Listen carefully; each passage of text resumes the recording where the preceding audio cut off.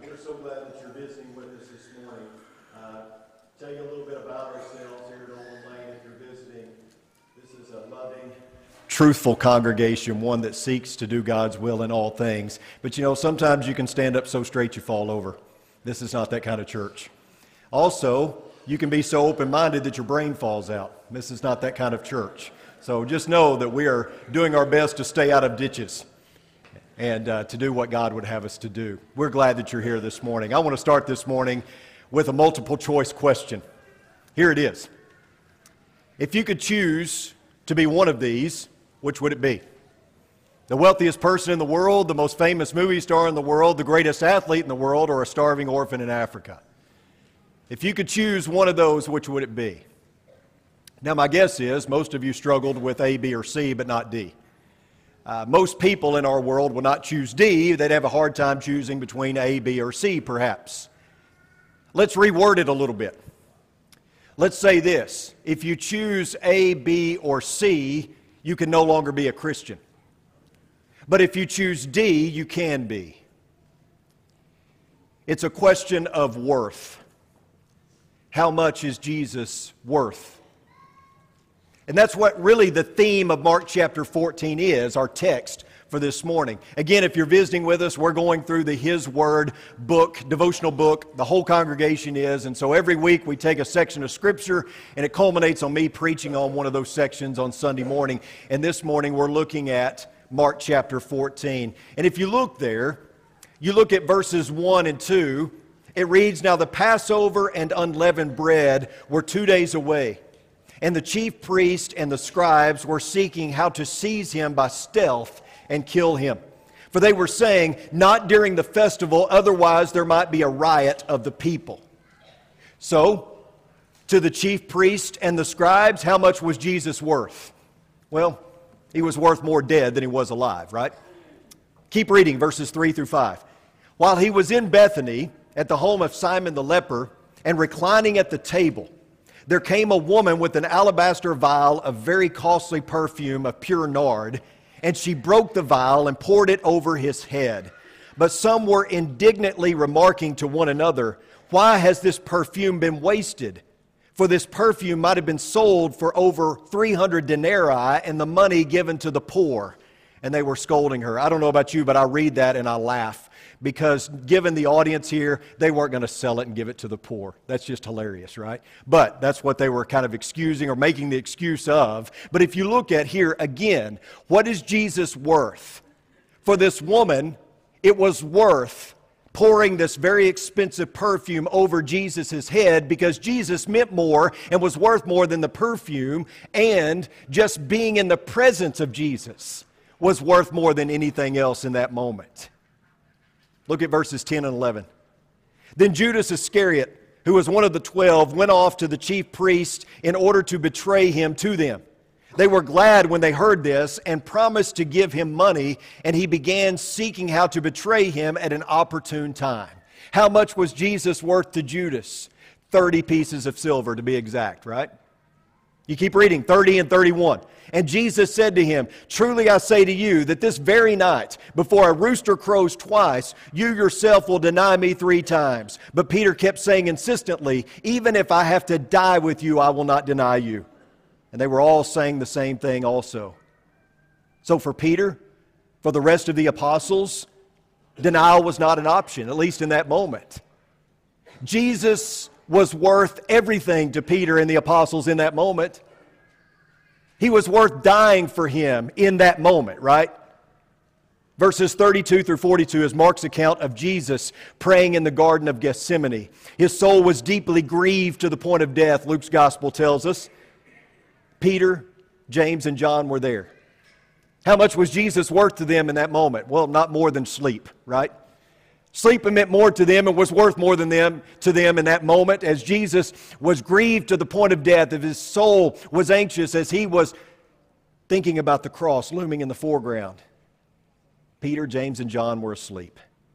Then Verses 43 through 52 tell of Judas's betrayal and the subsequent arrest of Jesus. We have this disgusting display where Judas comes up and kisses Jesus, which, by the way, would have been on the lips, open mouth. How disgusting that would be to signal that he was the one that he was handing over for that 30 pieces of silver. And what does Peter do in that moment? How much was Jesus worth to Peter in that moment? So much that he wields a sword and he cuts off Malchus's ear, right? Then you fast forward, and we see that Jesus' accusers don't think much of him. The high priest, all the chief priests, the elders, the scribes, the council, they all sought to obtain testimony against Jesus in order to justify the death penalty. Some of them even made up testimony to justify the death penalty. And then verses 64 and 65 read, "And they all condemned him to be deserving of death. Some began to spit at him and to blindfold him and to beat him with their fists and to say to him, 'Prophesy.' And the officers received him with slaps in the face."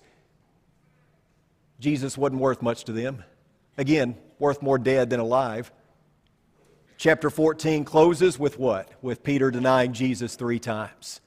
The same Peter who walked on water, the same Peter who boldly stood up in John chapter 6 and said, "Lord, to whom shall we go? You have the words of life." The same Peter who wielded a sword is now the Peter who denies Jesus 3 times. Because you see, when life and limb are at stake, Jesus doesn't mean as much. He's not worth as much. So, that's what we have going on in Mark chapter 14. It is a question of worth. How much is Jesus worth? It's a play, and the major characters, if you will, are Jesus, of course, and the chief priest and the cohorts of the chief priest, an unnamed woman, Judas, and the other disciples. And the plot zeroes in on the value of Jesus. Some felt that he had no worth. Others felt that he was worth more dead than alive. Others, like the woman who wasted that alabaster vial of perfume by pouring it over his head, felt that Jesus had tremendous worth. Judas placed his value at 30 pieces of silver. Of course, actually, that was the price of his soul, wasn't it? And Peter and the rest of the disciples placed a premium on Jesus until following started to cost them something, right? So the question becomes, how much is Jesus worth to you? How much do you value our Lord? Let's switch gears for just a moment. Every religion has to answer 2 questions, doesn't it? Any religion, if it's going to be worth its salt, has to answer 2 questions. And how you answer those 2 questions means everything as far as buying in. No logical or reasonable person is going to buy in to a religion being legitimate unless it can answer logically and reasonably 2 questions. What is life? What is death? Right now, there are some religions that answer that question by saying life is karma, death is reincarnation. There are some religions that answer that question by saying life is about maintaining a scrupulous diet, it's about going on a pilgrimage, it's about praying 3 times a day. Death is about going to paradise. There are some that believe that life is about strapping a bomb to your chest and blowing yourself up, as well as anybody else who doesn't agree with your religion. No person that is right thinking, that has, that legitimately, honestly, reasonably, logically is going to buy into a religion if it can't answer these 2 questions in a logical, reasonable fashion, right? What is life? What is death? When I was living in Missouri, we were close to Branson, and they had all those theaters there, and there was this one comedian from Russia that was always, I thought, very funny. He was very clean, and he told about his first trip to America. The first thing he did was he went to the grocery store, and he walked down the aisle, and he saw powdered milk, just add water, and he thought, wow. Then he saw powdered orange juice, just add water, and he thought, wow. Then he saw baby powder, and he thought, wow, what a country, right? And I'm afraid that some Christians have looked at Christianity the same way. Just add water and poof, you have a Christian, right? That it's easy. Instant Christianity, just add water. Too many in our society have seen religion from a consumerist mindset. Too many people look at religion as if it's something that you just simply go to church, you pray, you read your Bible, and that's it. Nothing more really to it. Just do more good things than bad things, and you're going to be okay. But what is life? What is death? How does Christianity answer those two questions? Well, Paul gives a very simple summation. For to me, to live is Christ, and to die is gain. What is life? It's Christ. What is death? It's gain. Simply put, Christianity is about being like Jesus while you're here on earth, and when you die, you get to be with Jesus for all eternity. When you look at Christianity from that perspective, it makes a big difference, or it should, in our lives. Unfortunately, the Christian world as a whole, and even within the church, has become about proof texting our way through the Bible. I don't know if you've noticed this, but it's all about plucking verses out of context, slapping them on a coffee mug or a bumper sticker, and letting that be our theology, right? I can do all things through Christ who strengthens me. What does that mean? Well, it means that I can score a touchdown, I can hit a home run or whatever because Jesus is on my side, right? Or how about this one? Every graduation, this one comes out, Jeremiah 29:11. For I know the plans that I have for you, declares the Lord. Plans for welfare and not for calamity, to give you a future and a hope. We see this tattooed on people's body. We see it on graduation announcements. This has nothing to do with you. It has nothing to do with your graduate. It has nothing to do with you at all. It's written to exiles in Babylon, some of who would not even see this prediction come to fruition, right? How about this one? And we know that God causes all things to work together for good to those who love God, to those who are called according to His purpose. And we get from that, well, everything happens for a reason. And then you have this one. For to me, to live is Christ, and to die is gain. Unfortunately, there are many Christians who have turned the Bible into one-verse theology. And Americanized Christianity is rather selfish. It's based on consumerism. It's all about how church and religion and God and Jesus can serve me. And so it's rather natural that we would pluck verses out of context and slap them on our bumper sticker or slap them on, a coffee mug. But rather than looking at these like pithy little sayings, we need to dig deeper and understand the context and where Paul is coming from with this, right? And when we see Philippians 1:21 in the context or the narrative of which it fits, we need to wrap our minds around what he is actually saying. He's in prison. He is about to be beheaded. He is about to face the Roman Emperor Nero. And here's what the first century historian Tacitus had to say about Nero. He said, besides being put to death, the Christians were made to serve as objects of amusement. They were clothed in the hides of beasts and torn to death by dogs. Others were crucified. Others were set on fire to serve to illuminate the night when daylight failed. Nero had thrown open his grounds for the display and was putting on a show and a circus where he mingled with the people in the dress of a charioteer and drove about in his chariot. All this gave rise to a feeling of pity. For it was felt that they, the Christians, were being destroyed not for public good, but to gratify the cruelty of an individual. That's what Paul was staring in the face when he wrote this. This is what a life lived for Christ had brought Paul.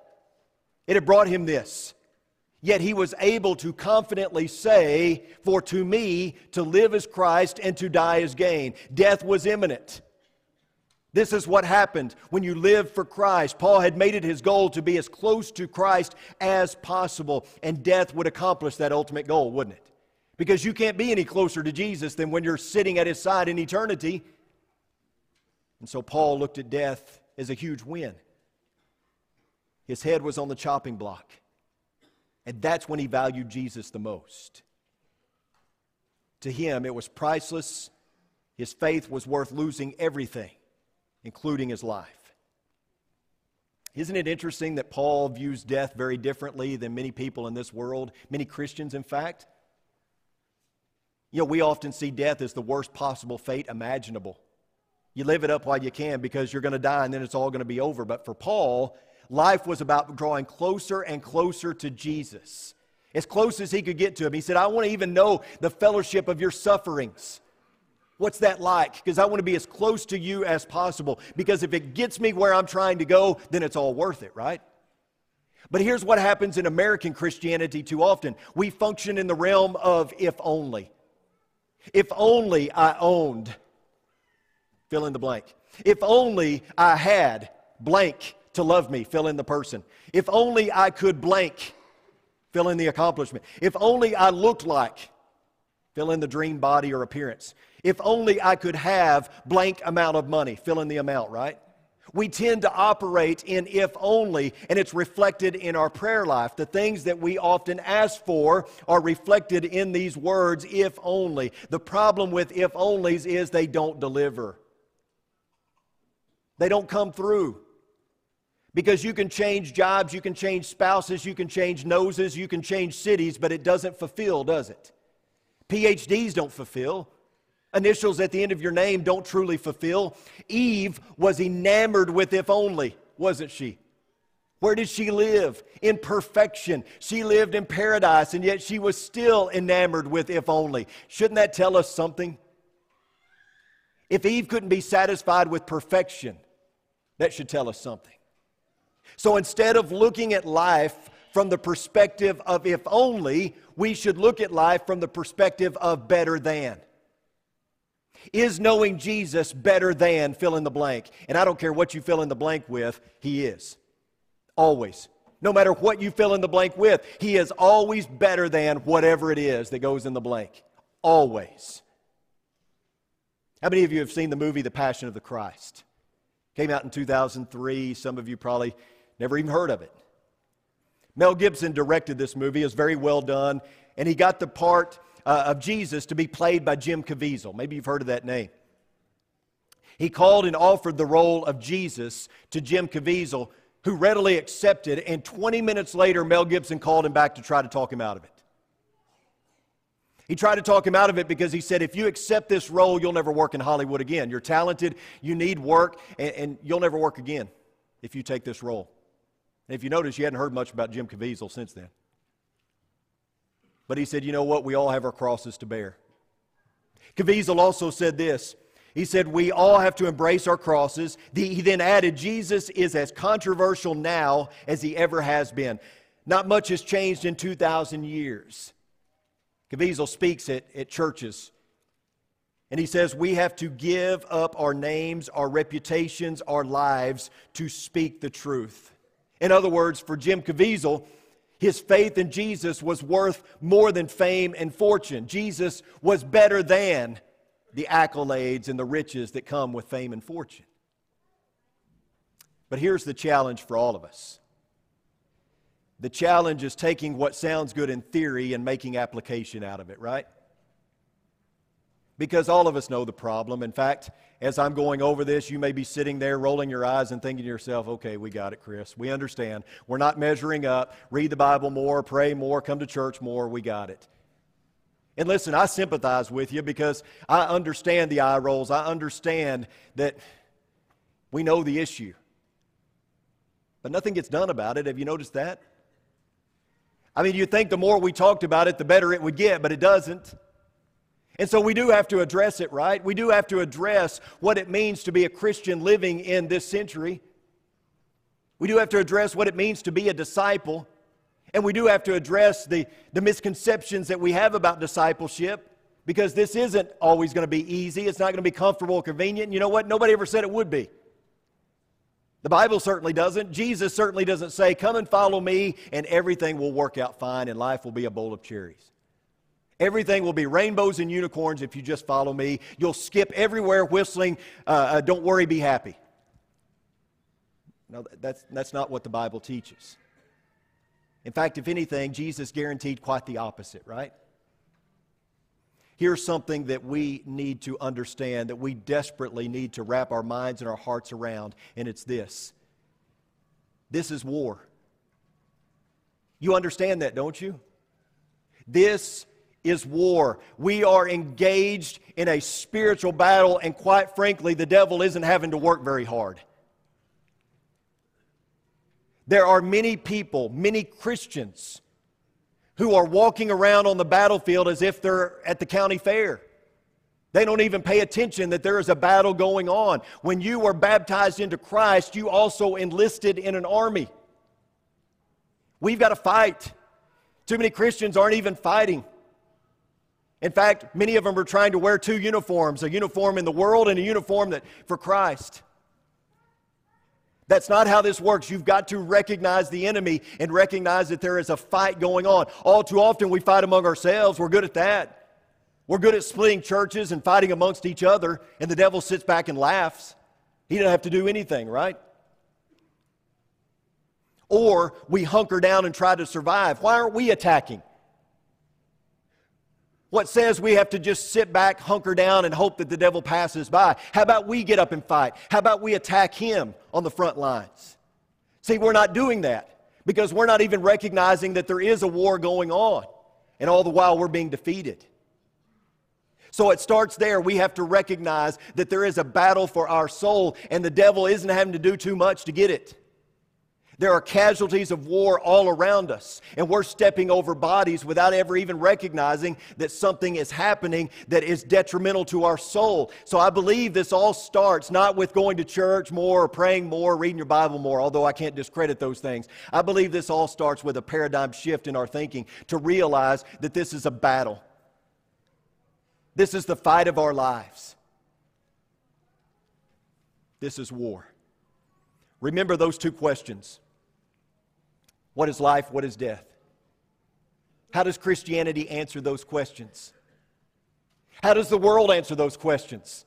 The world answers those two questions, and if the world is a religion, which it is, many have bought into the religion of the world. If the world is a religion, what does it say in answering those two questions? It says, well, life is instant gratification, right? It's all about living it up because tomorrow you die, and when you die, you just cease to exist, and you become worm dirt, right? Or you go to heaven anyway. Everybody goes to heaven when they die, based on the world's perspective, right? That sounds pretty appealing. I get to live my life any way I choose. I get instant gratification, and when I die, I go to heaven or I just cease to exist, so I'm going to make it count while I'm here. But there's a problem with that, right? And the problem is that everyone is going to take a last breath. And then what? The world doesn't have an answer for that. Christianity does. Christianity says if you live your life in Christ, you get to spend your eternity with Jesus. I think that's the problem that we deal with too often, is that we're not thinking eternally. We're not realizing that this is a fight for our lives, a battle for our soul, that lives are on the line. You know, I've been told that when soldiers who fight for our country come back home, they have a difficult time reintegrating.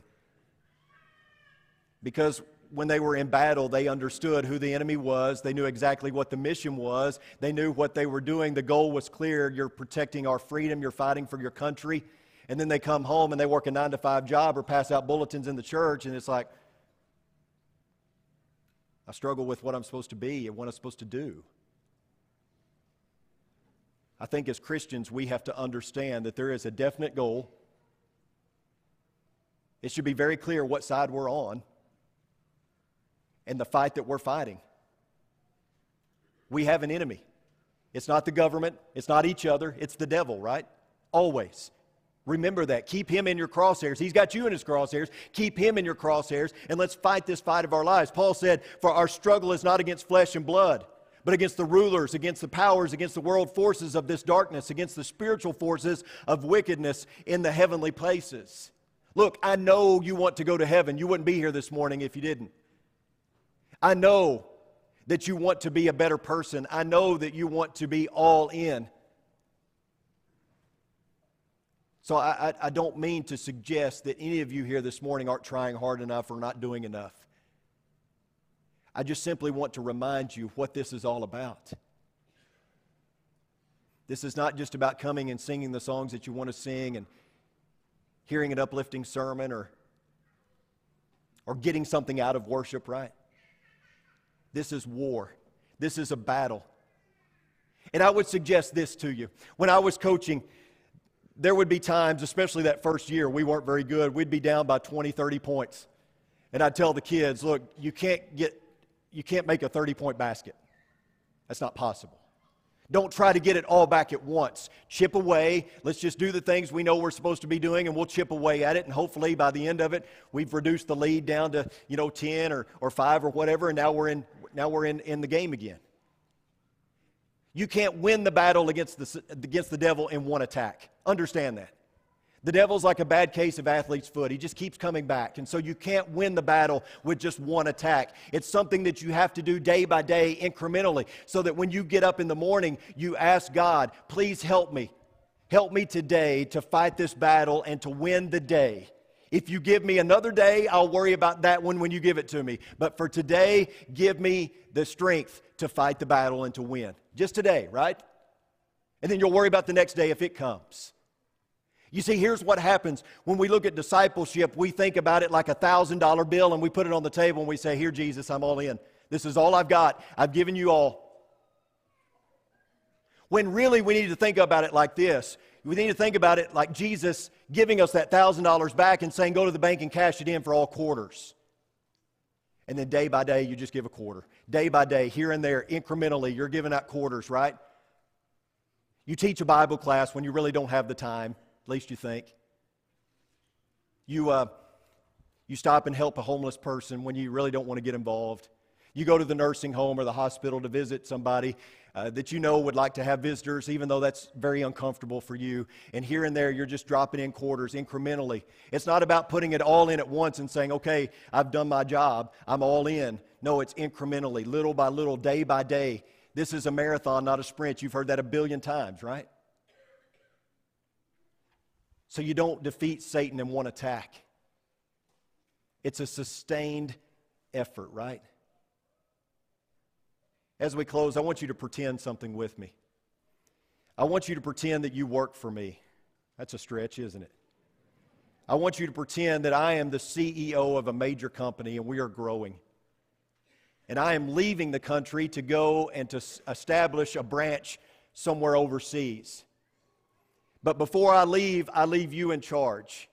And I give you precise instructions as to how the day-to-day operations are to be run. And while I'm away, every week I send you a letter reiterating what I've already told you and giving you more instruction, right? After months of being gone, I come home. And I walk up to the office building and there's weeds growing up around it. There's even some windows broken out by the road.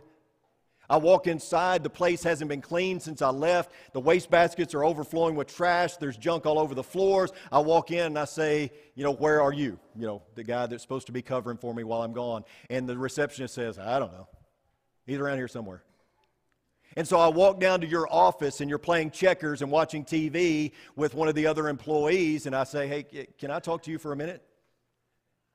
And so I take you into my office, which has been turned into a smoking lounge, and we sit down. And I say to you, what are you doing? And if it's Randy, Randy goes, what do you mean, what am I doing? I say, didn't you hear what I told you before I left? Didn't you get my instructions? You say, yeah. I said, didn't you get my letters that I sent week in and week out? And you say, oh, yeah, I got your letters. And you know what? Every Friday we got together and we read your letter. As an office staff, we got together every Friday and we read your letter. We meditated upon your letter. Some of us even memorized your letter. Aren't you proud of us? And I say, okay, but so you read the letter, you knew what was in the letter, you memorized the letter, some of you even. What did you do about it? And you say, do? What do you mean do? We didn't do anything.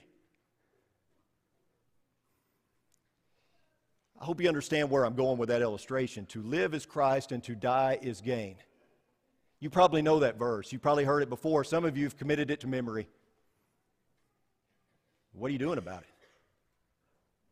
And don't say do. What do you mean, what am I doing about it? Nothing. You got to do something with it. You got to do something with every piece of Scripture, especially this one. For to me to live is Christ and to die is gain. I don't mean slapping it on your coffee mug or on a shirt or on your bumper. What's interesting about that verse is the three words that precede it, right? For to me. This was personal for Paul. Paul was all in. He said, this is me. This is my personal conviction. This is where I stand. And this is where I'll be standing on the day of eternity. I'm all in. For to me. To live is Chris, right? No, it's not what it says. To live is Christ. Because this isn't about you. There's great benefit in it for you, but this isn't about you. This isn't about what the church can do for me. This isn't about what God or Jesus can do for me. This is about what we can accomplish on the battlefield day to day with Christ working in us. For to me, to live is Christ, and to die is gain. And so, when our consumer mindset says, well, I didn't get anything out of church this morning. I love Jesus, but I hate the church. Or God just wants me to be happy. Or church is full of hypocrites. All those statements are rendered null and void because this isn't about that. This is about Jesus. To live is Christ. To live is Christ. To die is gain. This isn't about what you can get. This is about what you can give. Therefore, stop allowing excuses. Stop allowing other people. Stop allowing a consumer mindset to dictate your commitment level. For to me, to live is Christ and to die is gain. So, live for Him now so that you can live with Him for eternity, right? No more excuses. You're a soldier, not an excuse maker. Let's fight, right? If you have a need that we can help you with this morning, if you have been wounded in battle, maybe you're a child of God and you're a casualty of war and you need the prayers and support of this church family. Or maybe you're wounded by the devil. You're not even in the Lord's army and you're ready to make that decision this morning. Let us help you with that as well. Don't leave here this morning without picking up a sword and being ready to fight. You can't be Switzerland here. You can't be neutral. You got to pick a side. Come now as we stand and as we sing.